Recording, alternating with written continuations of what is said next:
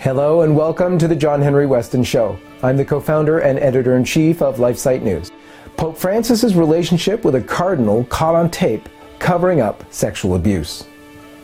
While some have suggested that pointing out errors of the Pope, even when the faith is endangered, is not permissible, the former cardinal heading up the Congregation for the Doctrine of Faith, Cardinal Gerhard Muller, told us, and I quote, "The primacy of the Pope is being undermined by the sycophants and careerists at the papal court, and not by those who counsel the Pope in a manner competent and responsible."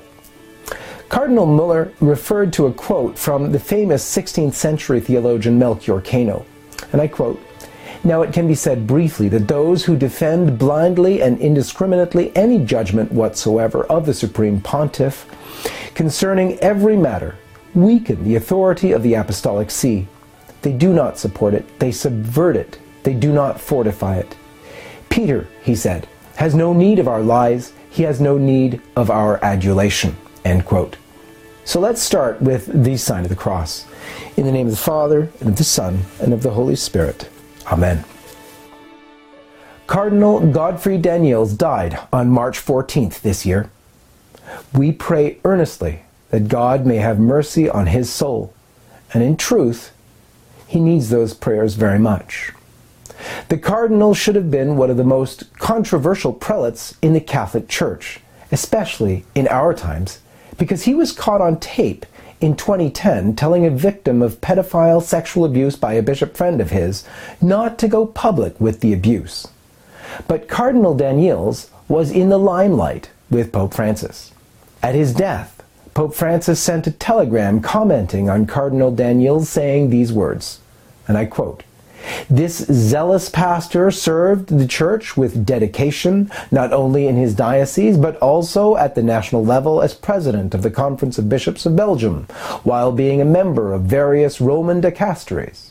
Attentive to the challenges of the contemporary Church, Cardinal Daniels also took an active role in various synods of bishops, including those of 2014 and 2015 on the family."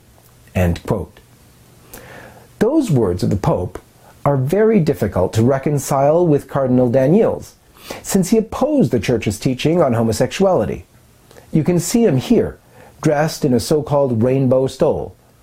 In May 2013, the Cardinal expressed his support for homosexual unions to Dutch-language newspaper De Tide. He said, and I quote, "I think it's a positive development that states are free to open up civil marriage for gays if they want." End quote. The French-language newspaper L'Echo also quoted the Cardinal saying that the French people should, and I quote, "obey the law and not, quote, oppose gay marriage."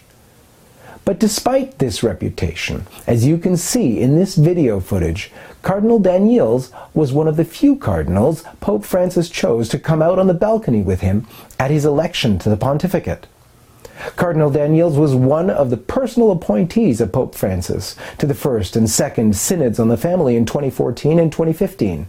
Also in 2015, two Belgian politicians reported to the media that Cardinal Daniels tried to persuade King Baudouin to sign the 1990 abortion bill into law. And apart from Cardinal Daniels' dissent on Catholic teaching on life and family, his notorious reputation as a pedophile bishop protector should give anyone, even non-Catholics, pause.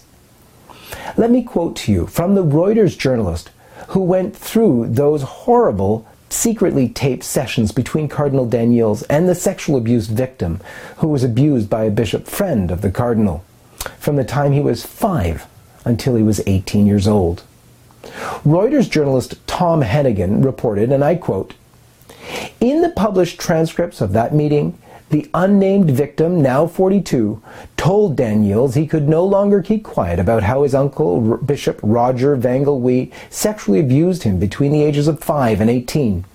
He says Vangelwee could not remain in office and the case must be reported to the church hierarchy, but he doesn't know how to do this." "What do you really want?" asks Daniels, cutting the victim off by saying he already knows the story and doesn't need to hear it again. When the man says, "I give you the responsibility, I can't decide, you should do what you think should be done because I don't know how this whole system works."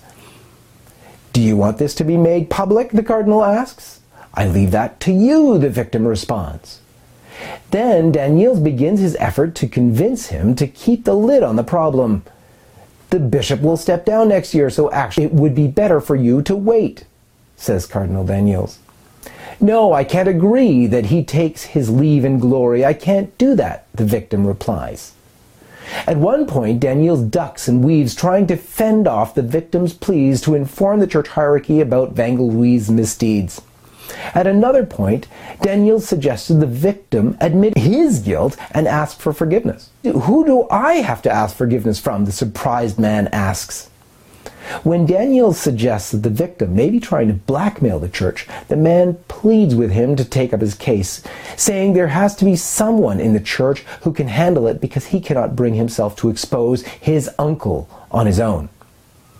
We were forced to get married by him. Our children were baptized by him. How can I explain this to them? He asked. Yesterday I said to my oldest son, look, this is what happened to me. They must know what has happened.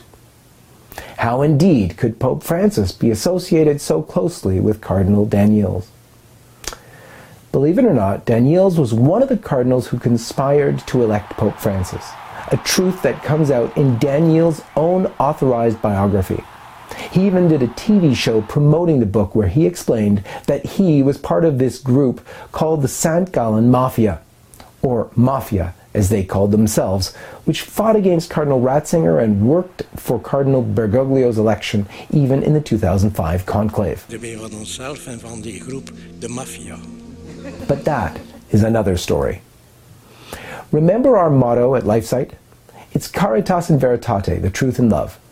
And so it's actually out of love for Pope Francis that we want to call him to enunciate the truth and correct the errors that he has taught, which have harmed the faithful. For LifeSite News, I'm John Henry Weston, and remember please to sign up to our email list for this show and encourage your friends to do the same. May God bless you.